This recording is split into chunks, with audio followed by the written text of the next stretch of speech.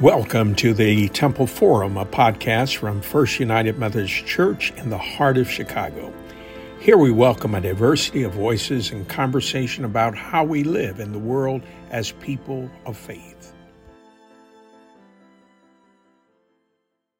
Hello, this is Jan Engmeyer. This installment of the Temple Forum features a conversation with Michelle Patterson, the Development Director at Deborah's Place, where she oversees all aspects of fundraising and communications at the nonprofit organization.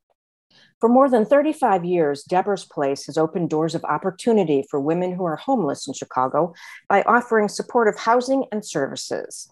Michelle, welcome to the Temple Forum. Thank you so much for having me. Please tell us about Deborah's Place and the services that the organization offers.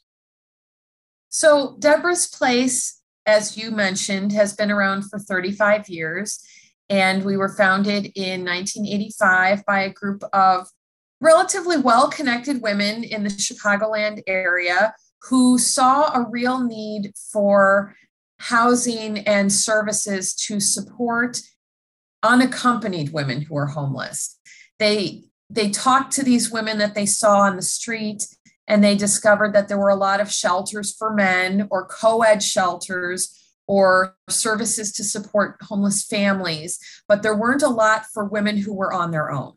And that's how Deborah's Place got started.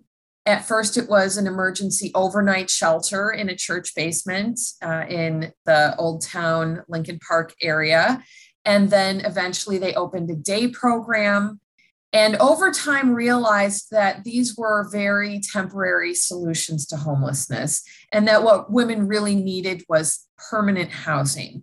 So now Deborah's Place is the largest provider of permanent supportive housing for unaccompanied women in Chicago.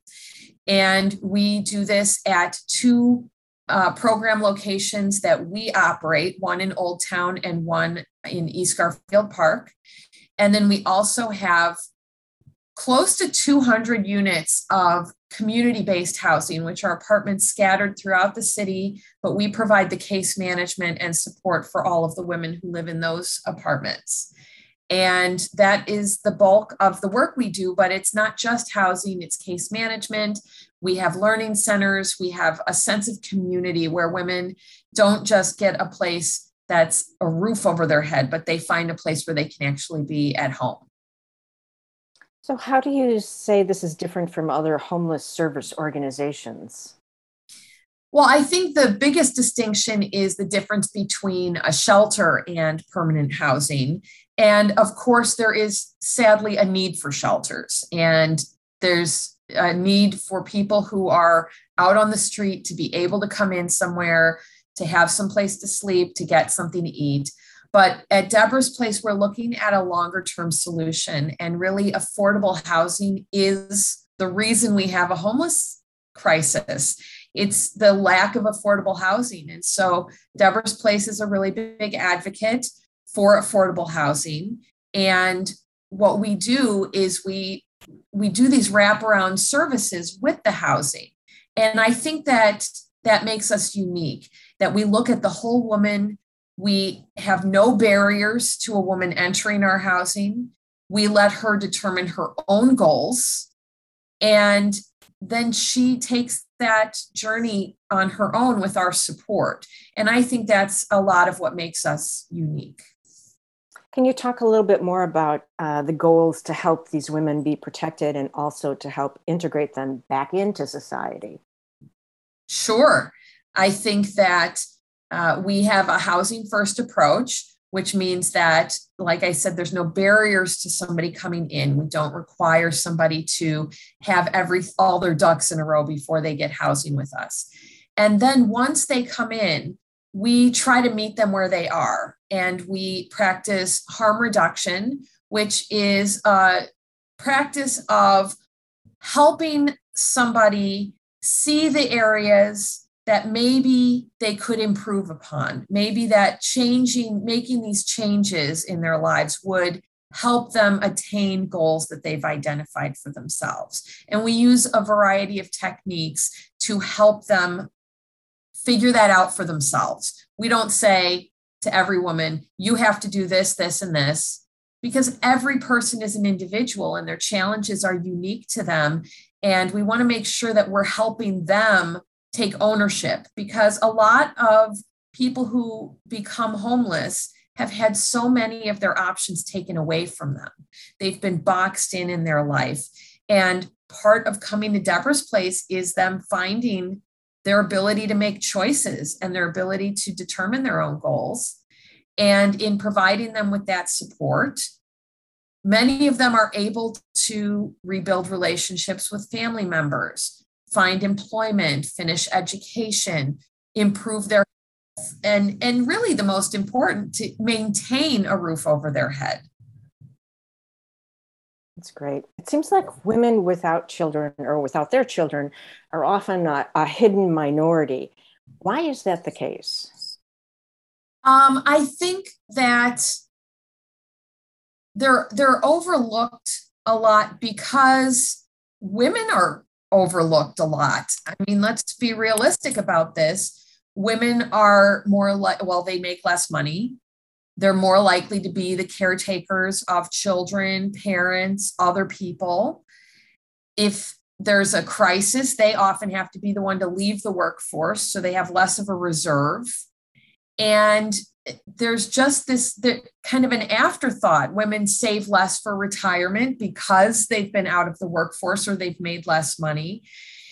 So there's just so many challenges, in addition to the more complex and serious challenges of abuse and, not having the support in their life to either escape abuse or to recover from that. So I think that the plight of women who are unaccompanied is kind of the plight of women.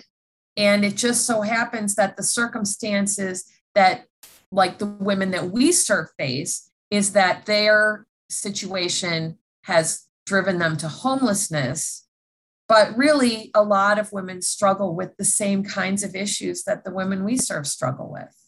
It's kind of like they don't have a safety net, right? Yes, there's no safety net. And really, that is the difference between most of us and somebody who has been homeless, is that a lot of women, it's a health crisis and they lose their job and they can't afford their medical bills, or it's, the loss of a partner who maybe had the house and the support, or a lot of residents that we've had have taken care of their parent or their aunt or somebody. And when that person passed on, the house went with them. And that was their entire, existence. So I think that that's a big challenge of not having a support network. I think you're right. It's a broader issue than just the unaccompanied women that are in your organization. It's a broader societal problem. So what can we do to help these women get their lives back on track and even regain relationships with their children and families? I think that a big way that people in general can help is, first of all, to really connect with the similarities between us rather than looking at people who've experienced homelessness as being different from us somehow, but that we're all people who've had to face a variety of challenges. And some of us have been fortunate enough to have a safety net that has kept us from falling into homelessness and poverty. And so to start by seeing each person as an individual who is worthy of housing and who is deserving of pursuing her own goals and improving the quality of her own life. And then taking that maybe to a more practical step, I think that there are ways to be involved around, collecting items. The women that we serve come into our programs with nothing. So we provide them with everything they need: the cookware, the cleaning supplies, the personal care items, food, bedding, everything to make a house a home. We provide that. And we do that largely with the support of people in the community, either providing funds or donating those items that we need. That's a key way. And then I think people are looking for volunteer opportunities Right now, for us, those are a little bit more limited because of the pandemic, but we have used volunteers quite a bit in the past to help with meal service at our one program that offers meals to residents, or to, provide enrichment activities, to help with projects around the buildings. So there are some ways that people can volunteer. And then, of course, we have a board of directors, and we are always looking for compassionate and passionate people who would like to share their talents with us. We have a young professional board for people who maybe don't have the level to serve on a board of directors yet, or the capacity, but they really want to give back and network with other people in their peer group. And I think those are some of the biggest ways that people can help. So what else would you like to add? And one thing you should add is how people can get more information and find out about those volunteer opportunities or ability to donate. Our website is www.deborahsplace.org. And on there, you will find a wealth of information about our programs and the buildings that we operate, about the service models that I've talked about that we use to help the women find their path. Also, you'll find the information about volunteering, about making in-kind donations. There's a link to our Amazon wish list. And you can read about some of the women's stories and some of the successes of Deborah's Place and our accomplishments. And hopefully, in learning more about us, you will see the great value that we provide to the Chicagoland community and to the over 500 women that we are now serving annually. Well, that's wonderful. You can help so many people. That's great. Well, thank you, Michelle Patterson, for telling us about how Deborah's Place is helping women achieve their goals and move on from the experience of homelessness.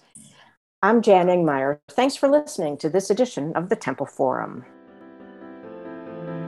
You've been listening to the Temple Forum from First United Methodist Church in Chicago.